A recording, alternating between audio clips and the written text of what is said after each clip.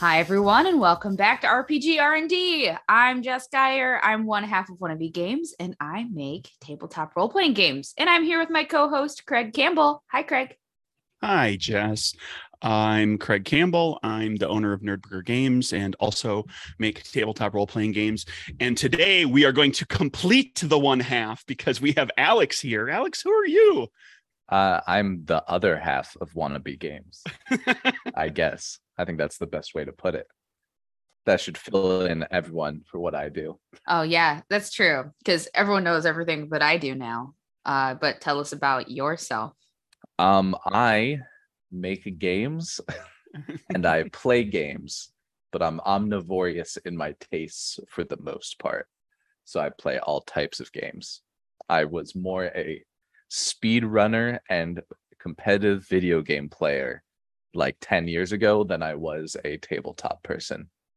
But I'm not very good at those. So I started making tabletop games. Tabletop is slower.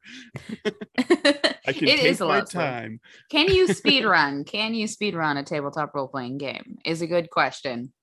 I bet I could do it. Speed run D&D. That'll be my next my next project.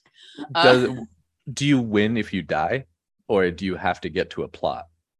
I think you should have to like speed run one of the adventures that they like come up with, that Wizards of the Coast comes up with on their own. You have to try to get through it as fast as possible. I guess you could do that with even without not knowing what you're getting into. You could like plan for it, build the right teams. That actually sounds fun. I'd do that. Put a bunch of groups against each other, and then if someone like messes up a roll, everyone's like, "Oh my god, look at this guy! This combat took way too long. They not failed on the lock. That's you a kept 5 rolling minute low time damage. Come on." Oh man. Oh, there's an event for a convention. But Alex, you have proposed, because this is an interesting episode, because you are my husband and my game design partner. You have proposed an interesting little twist on what we usually do with our podcast. So do you want to explain kind of what your idea is, where you're going with this today? Yeah. I don't think I have a super specific and interesting point of view on GMing or making games necessarily, except for the fact that it's a lot easier than people think it is. So you should just start making something. So I want to make something right now and show a little bit of how the process is to start and how much it is kind of like making jokes with your friends and you're just kind of throwing stuff wildly out there. Now, the end part is really hard, but this beginning part is super easy and everyone should do it. Yeah, it's also a lot of fun just to like do this kind of conversation with people when you're with other game designers or even people who aren't. It's been fun to talk about, oh, well, how would you make a game based on this? Like, what would you do? Mm-hmm. Watch a movie, like, oh, how would you make that into a game? Alex and I kind of got our start designing games in this way. We wanted to just try it out. So we got on Twitch and we designed the game live on camera. After coming up, we threw a bunch of ideas at each other. We picked one and we designed for it. So our first one was, I've talked about it before on the podcast, Let's Be Grandma, where you play grandmas doing grandma things, like trying to get everyone at your at the potluck to taste your potato salad, or saving the president, whatever your grandma is doing. You know what grandmas do. Yeah. So we had mechanics like involving grandchildren and hard candy and things that grandmas do. It was very simple, but it was very fun to do. So I'm excited to try this out. So Alex, what's the first? This collaborative type of nature too is something I'm very familiar with, because I work with Alex in all of the games. But Alex, what's the first step? What are we gonna do first? So we're gonna pick a subject, and in our before we started recording, Craig made a good point of the more niche your subject is, the kind of easier it is to design for. And my thought of how to pick the subject was going to be Craig's latest tweet about a movie. And okay, I'm trying to remember what I tweeted. Technically, you tweeted earlier to say a Star Trek tweet, of Patrick Stewart being both sci-fi and fantasy. Oh, sure. So I think the genre has to be your super future people hiding in either medieval times or at a Ren fair. Which do you think is more fun? The secret of a Ren fair, or actually going back in time, like a D&D scenario, but you're trying to hide the fact that you're from space? Oh boy, I like actually going back to like back in time. Okay. Because the Ren Fair thing, I've performed at Ren Fairs, and that tends to, like the best Ren Fairs are where the performers will just accept that, like, oh, those are just people that are doing a thing, and they'll just kind of let them play, and it's all collaborative, and we're all happy. And the people who are doing Star Trek are just pretending they're on the holodeck, and all that. Yeah. But like literally like actual honest to goodness medieval period where like bad things could happen to you other than just getting a bad turkey leg. I think that like making a whole game based on like you're at the Ren Fair could be fun in like a weird goofy way. Like, oh, you think that you are actually in medieval times, but you ended up just outside of Chicago at the medieval times. And you're trying to be anthropologists in a silly bad way. Yeah. But I don't think that is very sustaining. Like when you actually try to pull out that premise, I don't think you can do much with it. But Craig, I think your instincts are right there, that also they would be too nice, or maybe a little annoyed, like, here are the Star Trek people again, the Ren Fair. They always think they're so much better than us. It was funny the first time, but you guys have been doing this for a decade, okay? Like, we need to stop. Please have a turkey. Get your own thing. But yeah, so how I would go about this is literally I pick out what media has done this already and kind of decide what are the cool scenes, because that's what I want people to play out. And my mind goes to Bill and Ted's Excellent Adventure, because that's probably the best movie made. But I think this has happened, I don't know, in like a dozen different movies. Yeah, but I don't think I've ever watched or read anything where it was someone from our future, going back, because there's stuff like The Black Knight and I mean, I think technically the second book in the Death World series would be this, but I think that's more my type of thing. Next Generation does it with the Time's Arrows story. Yeah. The two-parter where they have to go back and find Data's head, and they meet Guinan before she ever knew anybody. So it's the first time Guinan has met Picard, because she was always seemed to know so much about Picard. And that story tells us like, oh, because she's met him hundreds of years earlier for her. There's Connecticut Yankee and King Arthur's Court, which is really futuristic, but that's a classic Twain tale that and I read that many years ago. I don't remember a lot of the details, but I do remember him using today, or that for that time period, revolutionary era technology and like inventing things that didn't exist in King Arthur's Court. And that's I'm pretty sure The Black Knight with Martin Lawrence is also supposed to be a take on that story. It is. And that was a trivia question a couple nights ago. It was the answer to a trivia question. Yeah, I hear a couple of things from what you're saying, both of you. Like, I mean, first of all, you're back there. I think that's kind of where a game would open up, right? Mm-hmm. But the use of technology, I think, is like, to make it interesting, they have to have some of their tech. But also they need to be trying with a purpose to either get back or to achieve something too. I think there's a mainstay of that genre. Yeah. Do you think it's more interesting to make people need to make a thing happen or acquire a thing? Like they're using their historical knowledge to push events. So like, say a marriage happens, or be like, we need to steal King Arthur's sword. Initial thought is to make an event happen. Now you open up the giant wormhole that is time travel and grandfather paradoxes and all that sort of stuff. Whereas the idea of going back to get some object or some knowledge that is lost to the ages. Like we know this thing existed, or the knowledge of this thing existed. We don't have it anymore. There's no record of it. It hasn't come forward to the future. So we're going to go get it, is more interesting, and doesn't get as messy with where it suddenly becomes a time travel story, and you might get preoccupied with that sort of thing. Yeah. Okay.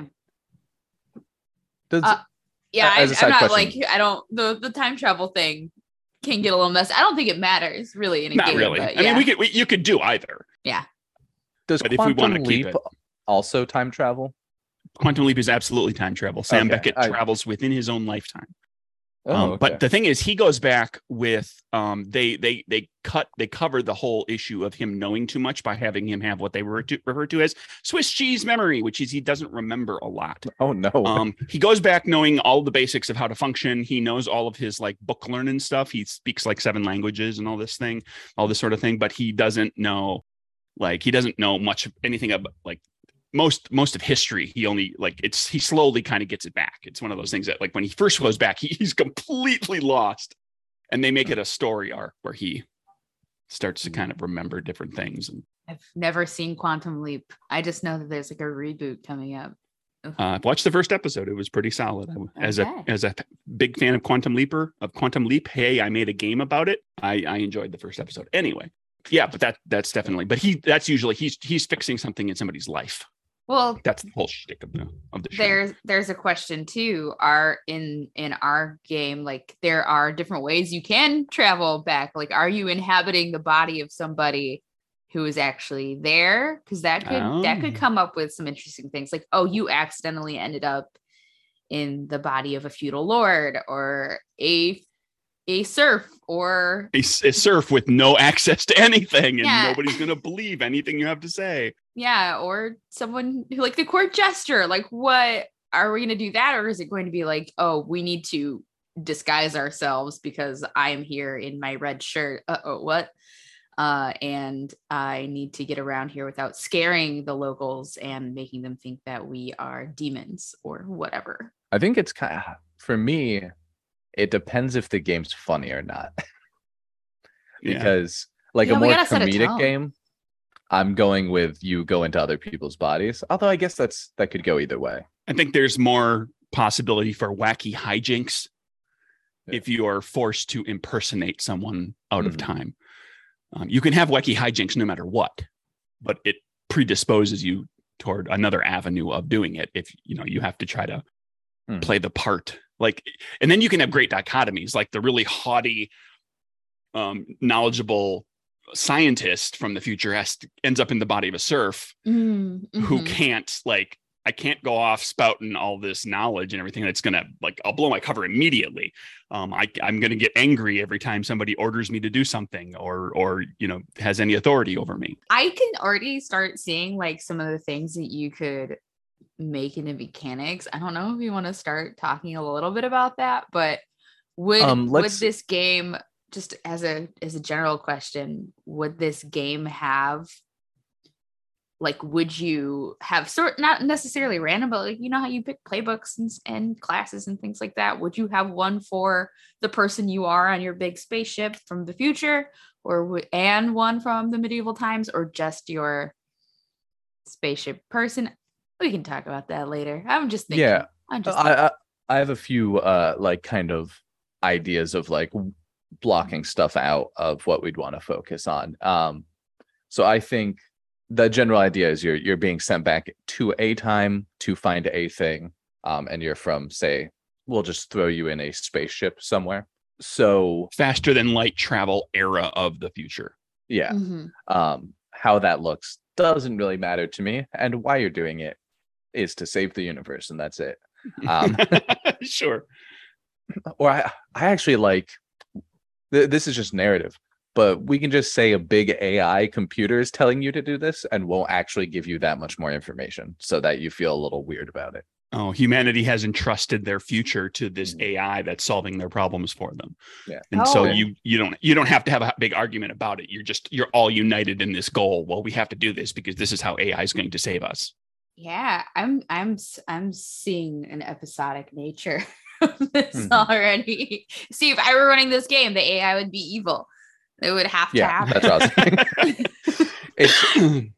It is gathering trying a bunch to make the of AI stuff. powerful. Yeah, no, it's gathering a bunch of stuff from out history to do something nefarious. Who knows?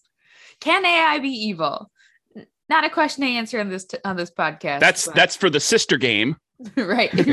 Where you come back with the thing, and now you have to fight the AI that suddenly has all the pieces that it needs to destroy humanity.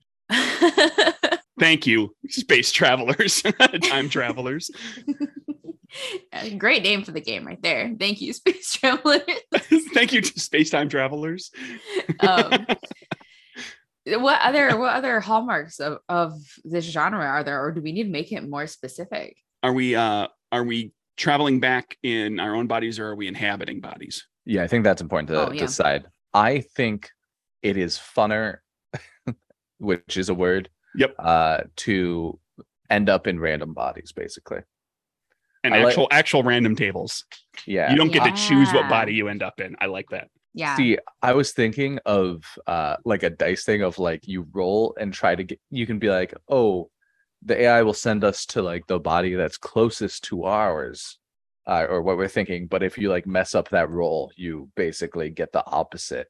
Or you can try to shoot for like, I'm going to try to be like a big hulking lumberjack this time, because that's the type of skill set we're going to need. And then you're like, nope, missed your roll. You're their wife. And now you are extremely good at like darning socks. Hey, that's a very useful skill. I have an idea for what the mechanic should be to actually make that determination, but we'll talk about that later. Yeah. But yeah, so I think a little goofy feeling is big for what we're talking about. I think the weird AI at the beginning works well. You're sent back to a time. Would you think you should plot in the future before you go back, or are you rushed out the door? Because that's also a good question. I think you have a nebulous, the AI tells you, oh, there's only certain times you're able to go back. This isn't the perfect like thing. So you have 3 days to get this accomplished. Yeah, putting a clock on it. Like you got to wait for the wormholes to align or whatever science junk you're going to throw at them. Yep. Yeah. I dig that. I like that. Yeah. And otherwise you're stuck there. Otherwise you could have a game that just keeps going and going and going and going. Yeah. And it's like, eventually we'll find the thing. Yeah. You have to do it before it's destroyed or before it gets moved someplace that we don't know where it ended up. Yeah. Yes. Before it gets thrown in the volcano, whatever. Yeah. Now I think that could be a lot of fun, and it can make it feel a little, not necessarily rushed, but if this is meant to be well, we're getting into farce. I mean, it's wacky Uh, zany. It's going to be let's go fast. Don't go doing a side very quest too much. serious time travel one. It puts you too much in the Assassin's Creed future lore, which is, I know there's apparently some fans for it, but I used to watch that to fall asleep too. Oh, on that point, okay. Slightly negative feelings, but should there be like certain people that if you injure and or kill, it ruins the timeline and everything's destroyed because like they're important in history? And on that, because I'm thinking of Assassin's Creed, does that also mean there's some people that like, oops, we killed them? Nope, it's fine. When you like check your watch, there absolutely should be. And if we have a list of random people that you can end up with, certain ones of them have to have that kind of contingency attached to them, where if you end up in this important noble, there has to be something that you have to make sure you don't screw up. And the GM can just, can develop what that is. You can't screw up their marriage. Don't screw up their marriage because they still got to have this kid.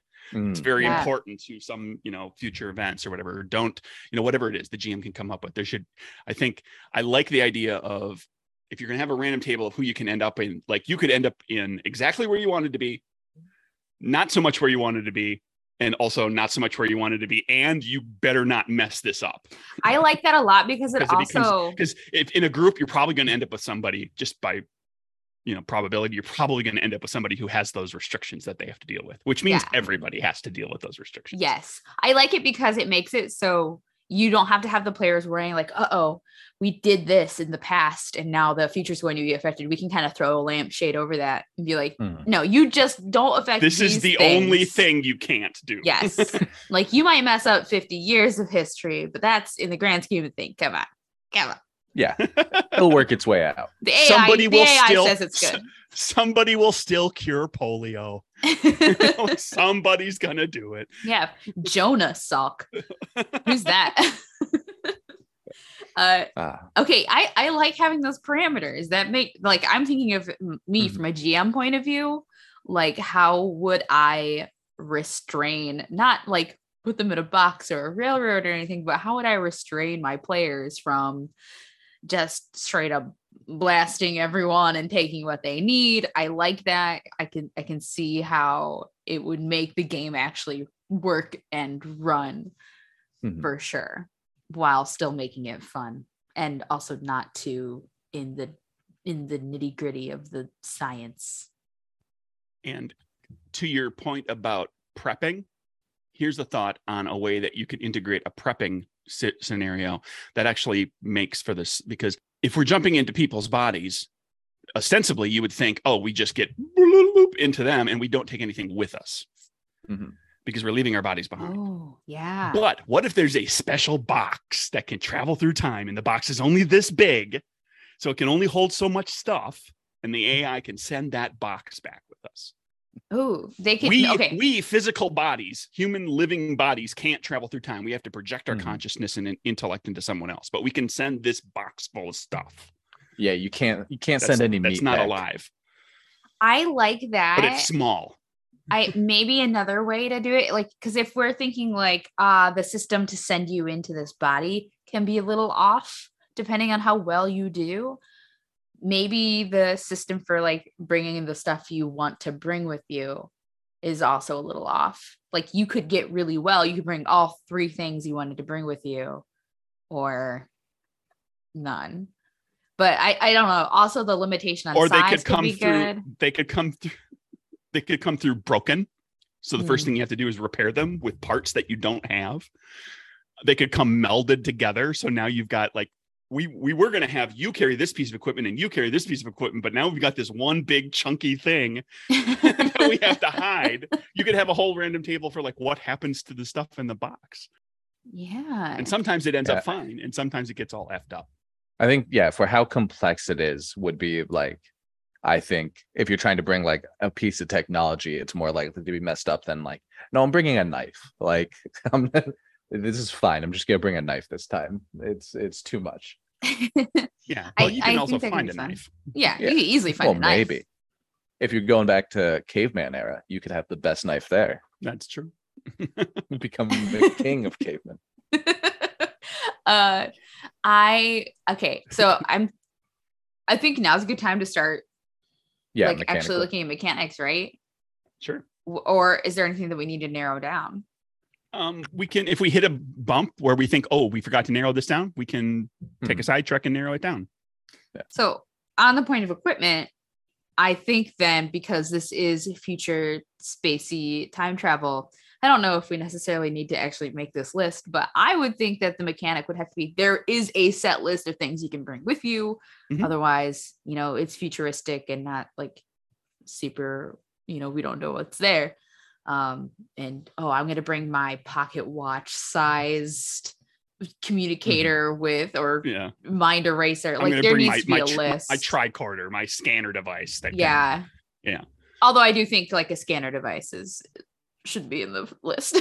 Yeah. Some sort of we're not gonna make the list. Right. I would say that there's no violence in the future, so you can't bring a weapon. It's like, oh no, the AI has gotten rid of all that. Yeah, already solved that problem for us. So melted down all the weapons, turned all them part into of the slides. master plan.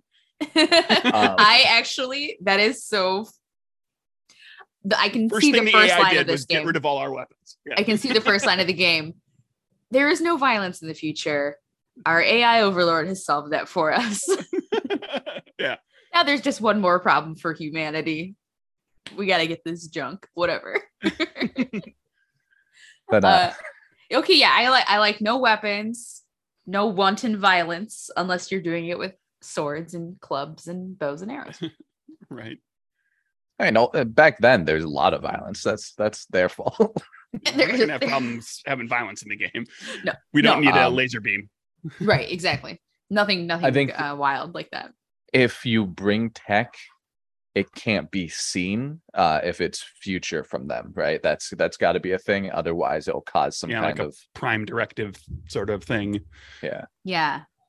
So maybe you have to hide it as like a thing from their era.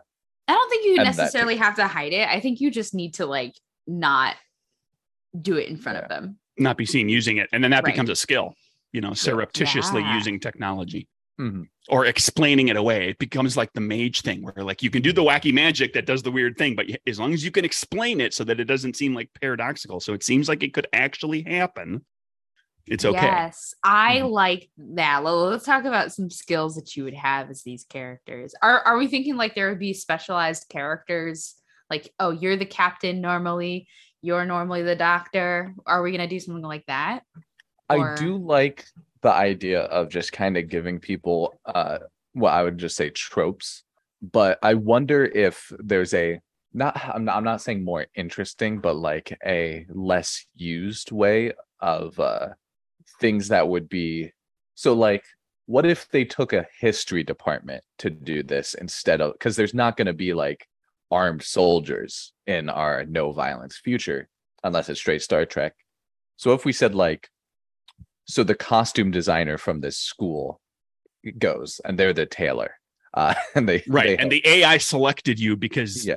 we need somebody that can make sure you can pass in Hmm. this era. and this, So it becomes this really ridiculously mismatched group of people. It's not Yeah. like the people on a starship where you're like, oh, we'll take the science officer and we'll take the doctor and we'll take the and like a a chef who had a history degree but then did not get a history job. And they're like, well, we needed someone who understood the cuisine back then. And they're like, okay, I guess like that doesn't really seem like I'm the best person for this. And like, no, AI said you were actually. I think in that case, like we don't need to say like that can be a decision that the players can make, and then you just like let them choose from a list of skills. Like here's what you're good at. Well, I was And just then wondering, you can say like, why are you there? Like, why did the AI select you? like the playbook side, like what Jess is getting at with the playbook thing. The playbooks could be incredibly vague. It could be you're the expert in this field, and here's a list of things that you can be an expert in. You are a teacher of the, that's kind of like an expert thing, but like you can just whatever the like. You're the nurturer.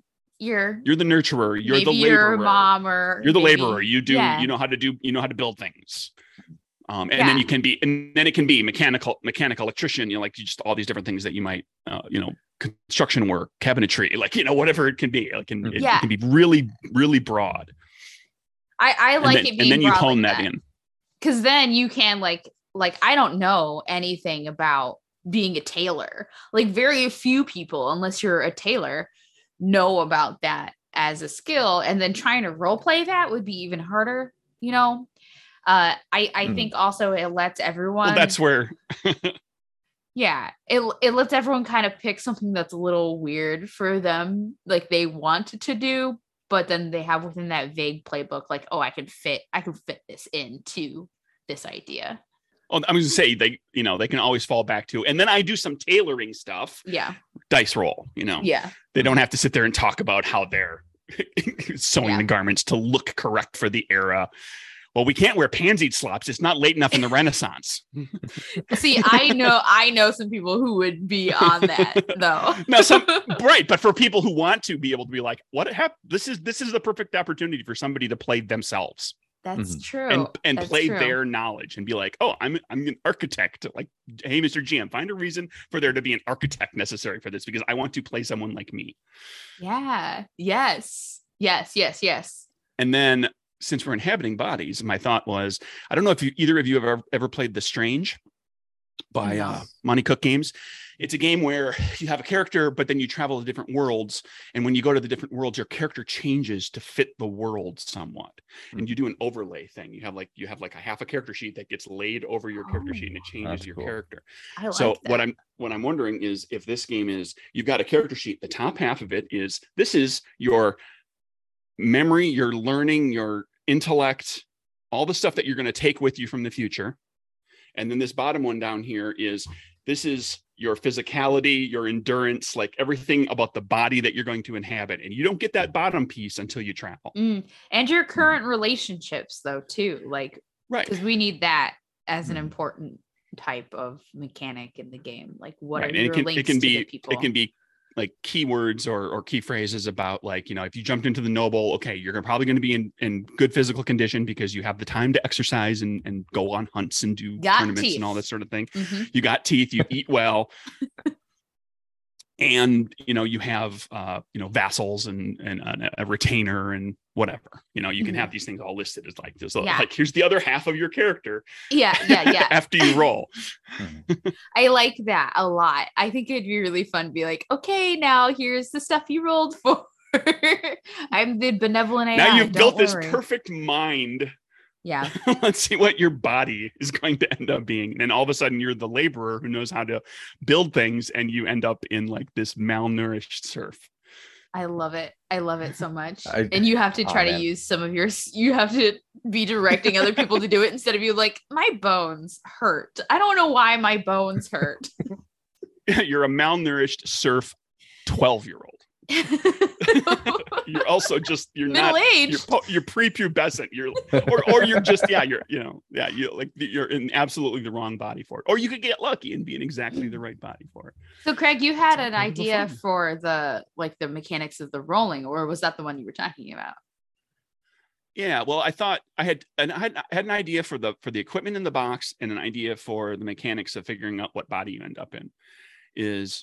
Mechanics in the box is not even a roll thing. It's just like all of your equipment. You got your list of equipment that Jess mentioned, right? We all kind of agree. There's like, here's going to be a page long list of equipment, and everything has a complexity factor or something, we call it, right? And the box can only take so many points of complexity factor. So it becomes arguments between the group. Like, what can we got 10 points of complexity factor. Somebody says, we absolutely need this and this, but those take up 9 points. And everybody else, half the other people are like, well, that's an awful lot. That's putting all of our eggs in those two baskets, in those two items that are going to, what happens if one of them gets damaged, blah, blah, blah, And then if you got items that are very small complexity, we could take 2 just in case. Like then there becomes a viable argument. Like people can have those discussions about like, we should take 2 of this like micro scanner device, because if we only take 1 and it gets all messed up, we're screwed. Yeah. I like that, having that like a point system. How many points can you fit in the box, and can you make it useful? I kind of like inventory control. I don't know if would want to. I like that idea, but I'm adding on to it. That's fine. For the complexity, I have it in my mind. Someone stacking dice for like, oh, this is a 6 complexity item, and then having to lift the dice up and down to see if it makes it through the time travel. And I just keep having that idea of someone dropping all their dice and be like, oh man, the teleprompt or the tricorder is destroyed. I really messed that one up. But I don't know if that would work. Yeah, I don't know if it would work. Because it's physical dexterity. Yeah. I don't think I'd be able to do it. I mean, electing someone at the table to do it and then having it mess up sounds like the perfect way to start a mission, though. Is there another way we could do this? Like, okay, like how does it, like how do we determine how much something does get messed up, how much your destined body or your, like, how are we going to make that as far as feel good where you end up? Yeah. Well, we don't know what the dice system is yet. I don't know if we will actually determine what that is, but let's say it was a D6 based system. I bring that up to the table because I've made a bunch of mini games that use like D6s, multiple pools of D6s. Yeah. And they're easy, and everybody's got a whole crap load of them. And you, for every character, has to roll what they call a D66, which is to roll 2 6-sided dice. You end up with 36 possibilities. But if you roll doubles, you end up where you wanted to be. So you've got a decent chance, basically a 1 in 6 chance of ending up where you wanted to be. And then you've got the other 30 possibilities of all these other things. Now it doesn't require 30 bodies. It doesn't require 36 bodies. Because you could have numbers duplicate, but you could do it, with like, roll odds and evens and then roll a d6, or you could roll d4s, or like you could bring that number down. But that's just a thought, because I like I love roll the idea, the whole rolling of dice and doubles being something special. I like imagining that the game has this whole setup period too. So part of the fun is this whole section of the game. What if the list of these possible bodies were generated by the players and the GM themselves? Like, you can write them on little slips of paper. You get to choose, like, I want to be in this type of a body. I want to be this person. Here's mine. And then everyone else gives you one of theirs. Like, here's another one, like kind of a screw your neighbor thing. I don't know how long that would take, and I don't know if it would work with having mechanics on the actual body, because that would be a lot of work to do at the table. I think you could do a few of those really quick if you did it like Paranoia style, where you write, this is a street urchin with a heart of gold, and then pass it over to the right one, and they're like, they have 5 knives on them, like, and then like pass it over. Like they hang out under the church, like, and each person's just writing something new, so you don't get to decide everything. But then people could make like, oh, this is actually a good character, and this one's kind of not great. And but I like it being a roll. I like it. I like the idea, like, you roll to determine how close you are to what you want it to be. Well, right. It could be a combination of both. It could be a roll to determine a baseline of like, okay, we know what our physical stats are, and we know like the guiding principle, like it's a noble, so they have these certain things to them. But then, like Alex is saying, like there's other quantify qualities, basically, right? That you put on there, and you could do that in a group round. Yeah. Where everybody gets to, not necessarily everybody, but like, here's my character I'm playing. I end up with this character, and I give it to Jess, and Jess writes in like some little blurb about something about my character, and then Alex writes in something that is is really going to cause problems for me. It's going to be interesting and dramatic and fun, but it's going to cause problems for me. So then when I get the opportunity to write something for Alex, or somebody else gets the opportunity to write something for Alex, do I try to coerce them into like, hey, you know what would be really funny? Yeah. Is if Alex had to deal with this. And in the right group, consent to play the game that way, session 0, all that stuff. You could have in the right group, you can have a lot of fun with just like, that could be its own little mini game of just like having fun coming up with this stuff. And now you have to spend like the next 2 or 3 hours playing the game, dealing with it. It helps set the tone a lot too. And while they're all talking about it, if we have a GM, the GM, because I assume that you would kind of have to need one, unless we're making it very complex for some table-based like shared GMing, gives the GM some time to think about, okay, what am I going to do while they're actually here? I think this needs a GM. And the GM could probably write one thing on each card to help them set up plot. But I have an idea for how I might suggest doing this choice is, so everyone makes a character. This is the one they want to be. Then everyone, I think, does it again, passing around for like, I'd really like, I guess this one's okay. And then a option of, I don't want to be this person, I think would be good. So everybody has 3 possibilities, and then you roll. Well, yeah. And then I think what if you lined it out and you have the choice of putting it anywhere on the table from like 2 to 12 for where 2d6 would add up to, and you get to place where you want to put yours. So if you really, 7's the best bet, but like maybe you think you'll roll high. I don't know. This would be kind of just gambling at this point. But if multiple people are like, well, I'm just going to go for the safe bet and put them at 7, you could accidentally switch into other people's choices, that type of thing. But you roll, and whatever you're closest to is like your line, and then you'd roll like evens or odds, and you go up or down, something like that.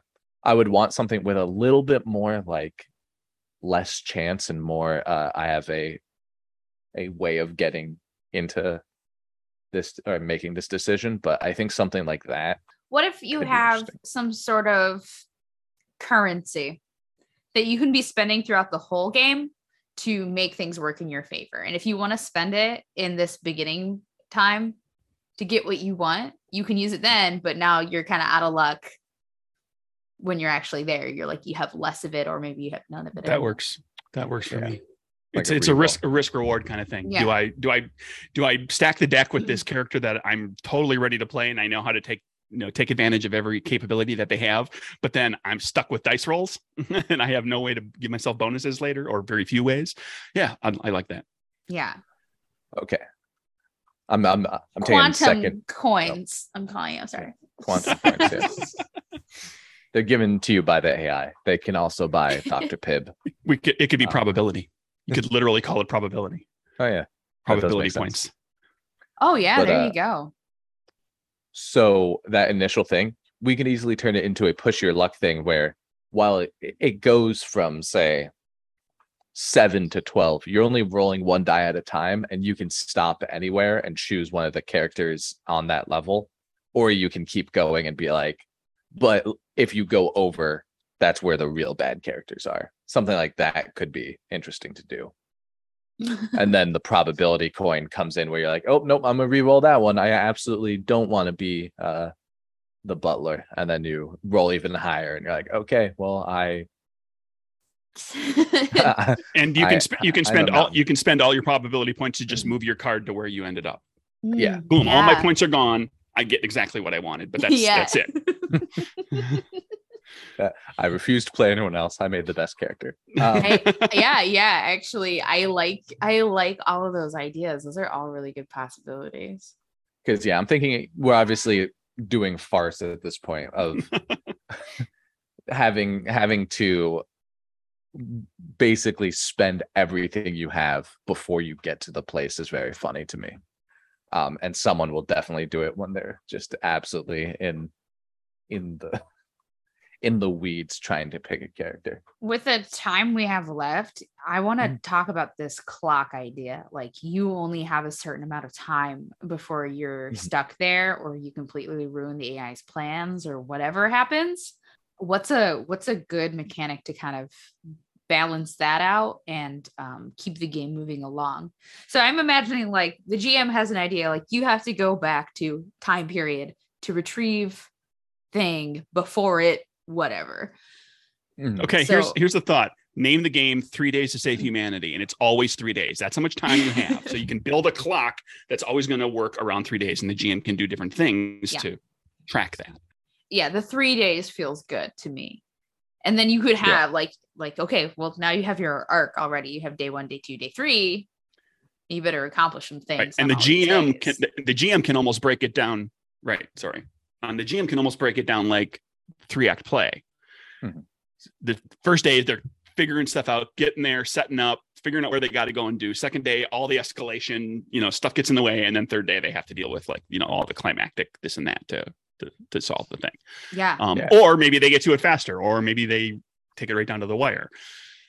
But it gives a structure to the GM to say by the end of the second day, we should probably be here, or otherwise they're going to have a harder time. And it's a good way for the GM to track how much trouble they're in.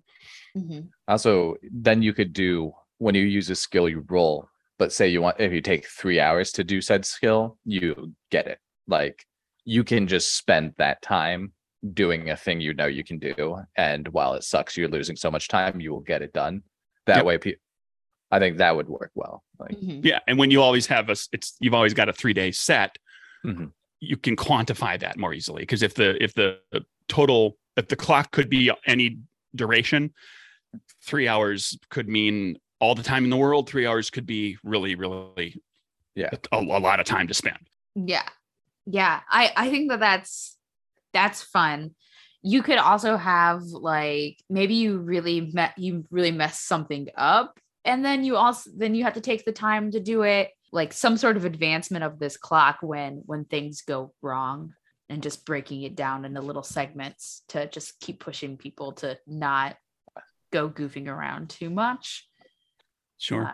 Because I think that's, again, I'm thinking from the GM head, like, I know what my players are going to do. I know what they're going to try. I want to make sure we're heading toward our destination because we have, this is a 3-hour game. Come on. I want to push the farce on that a lot more of the AI can communicate with you.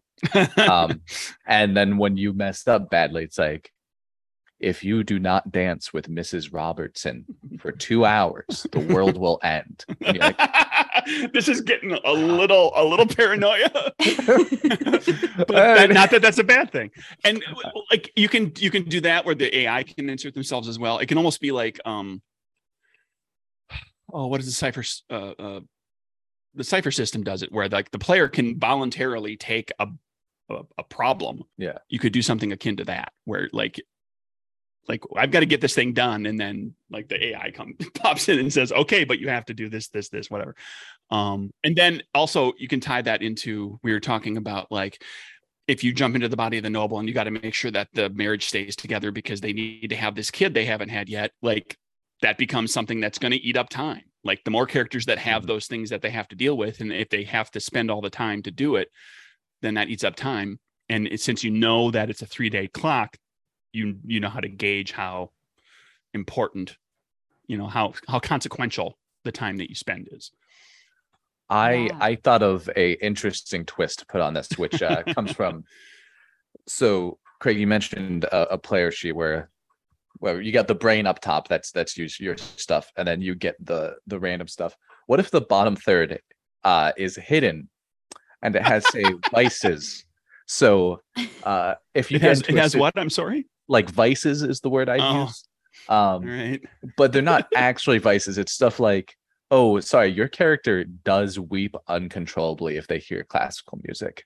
So you will like, so that you walk into a scene and they go, uh-oh, John, check out your vice 2. And they're like, oh my God. All right. So they're just crying through the scene and they also can't leave because it's so like, no, just so beautiful. I've never understood music like this. It's like the person who listens to the sad song on the radio and has to listen to all the way to the end because they love it so much, even though it wrecks them. Yeah.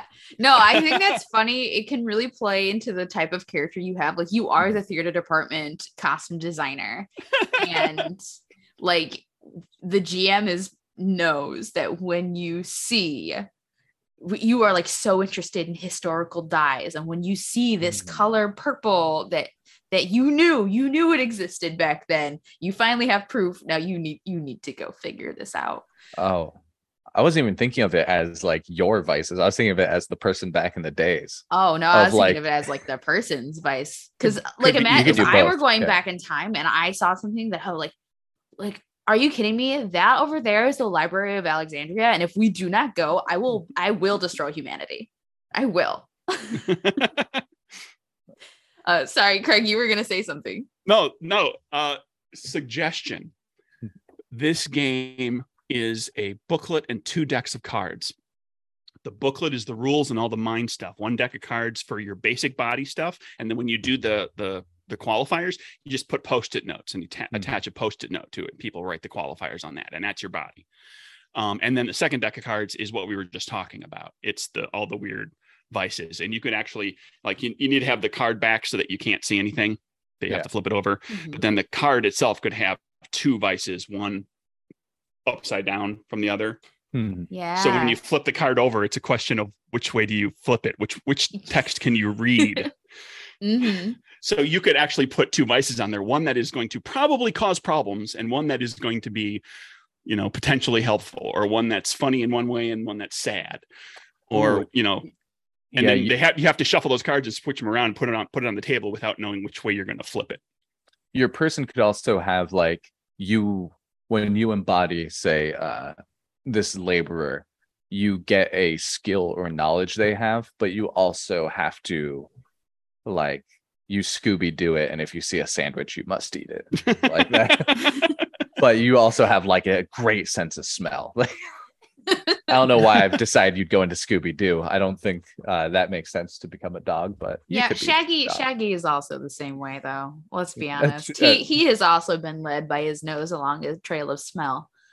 Yeah, 2 souls, or 1 soul, 2 bodies. No, I mean, I wish we had brought up cards before, because now I'm imagining all sorts of possibilities. I'm even imagining like things you could do if you were to make this a GM-less game, like having on the vice cards, instead of a vice and another vice, it could be a vice and a complication, and you could just use the same deck. Like, yeah, you're going to pick some of these to be your vices, but the rest of these are going to come up at like the sixth hour of every clock. Here's the new complication you have to deal with. Well, here's the great thing, Jess and Alex. We could actually make this game and incorporate all the stuff that we're going to think about after we get done talking about it, or we could. Decisions we're making now that we didn't make. We didn't think about before. So yeah, we're out of time here, really. We got to start wrapping up here. I love talking about games. It's so fun to invent things, but it's as easy as that. You don't have to do anything more complicated. You don't have to make any final decisions, and it really doesn't matter if your game's good or not. You made a thing. Now you just got to write it down. And I mean, and I would say if someone was like, do you want to play this game at a con, and described what we just made of like, oh, you have some cards with vices and you're going back in time, and maybe you'll get into the right body, maybe not, but you have to make sure that this dog has his day. I'd be like, yeah, sounds good. I'm in. That sounds fun enough. And a note too to everybody listening. We didn't even talk about skill checks. No. We determined all sorts of mechanics that fit the theme, that do the thing we want to do, and the skill checks could literally just be, D6s and target numbers with like, 3 or 4 possible results based on what you're rolling. Like the core mechanic doesn't always have to do all the heavy lifting. Like a lot of great games have a subsidiary mechanic that does the heavy lifting for the theme. Yeah, it could be as easy as you did it or you didn't. There doesn't have to be anything more complicated than that. I'm getting rid of all this. We're doing it with a Jenga tower or a Plinko board. That's all. A dartboard. A dartboard. Oh man, some dexterity. Get real dangerous. Alex, thanks for making 3 days to save humanity with us. Oh man, this is Majora's Mask. We just made Majora's Mask. We did make Majora's Mask, except Majora's Mask, you can go back 3 times before the final day. You can actually go back infinite times. So you can go back infinite times, but you only have a span of 3 days. Okay, I guess that's true. Yeah, never mind. That's the exact thing. Never mind. Oh, but that's a video game. This is a tabletop role-playing game. This is perfectly fine. Yeah, that's why it's different. Also you're not a tree. Yeah. There are no he wasn't involved. Link either. He went into another person's body. Hey. He didn't go into another person's body. He wore a mask and it changed him into a little guy. Fight. Alex, where can we find you? I'm gonna find you and fight you in the living room in 2 seconds. Where can everyone else on the internet and our listeners find you? Well, my home address is no, I'm joking. I just did that to see Jess's face as if I was gonna actually say it. You can find me at Kitty Crusade on Twitter, and wannabegames.com is where we have all our game stuff. I'm other places, but don't find me there. You can just find me on Twitter. I think that's good.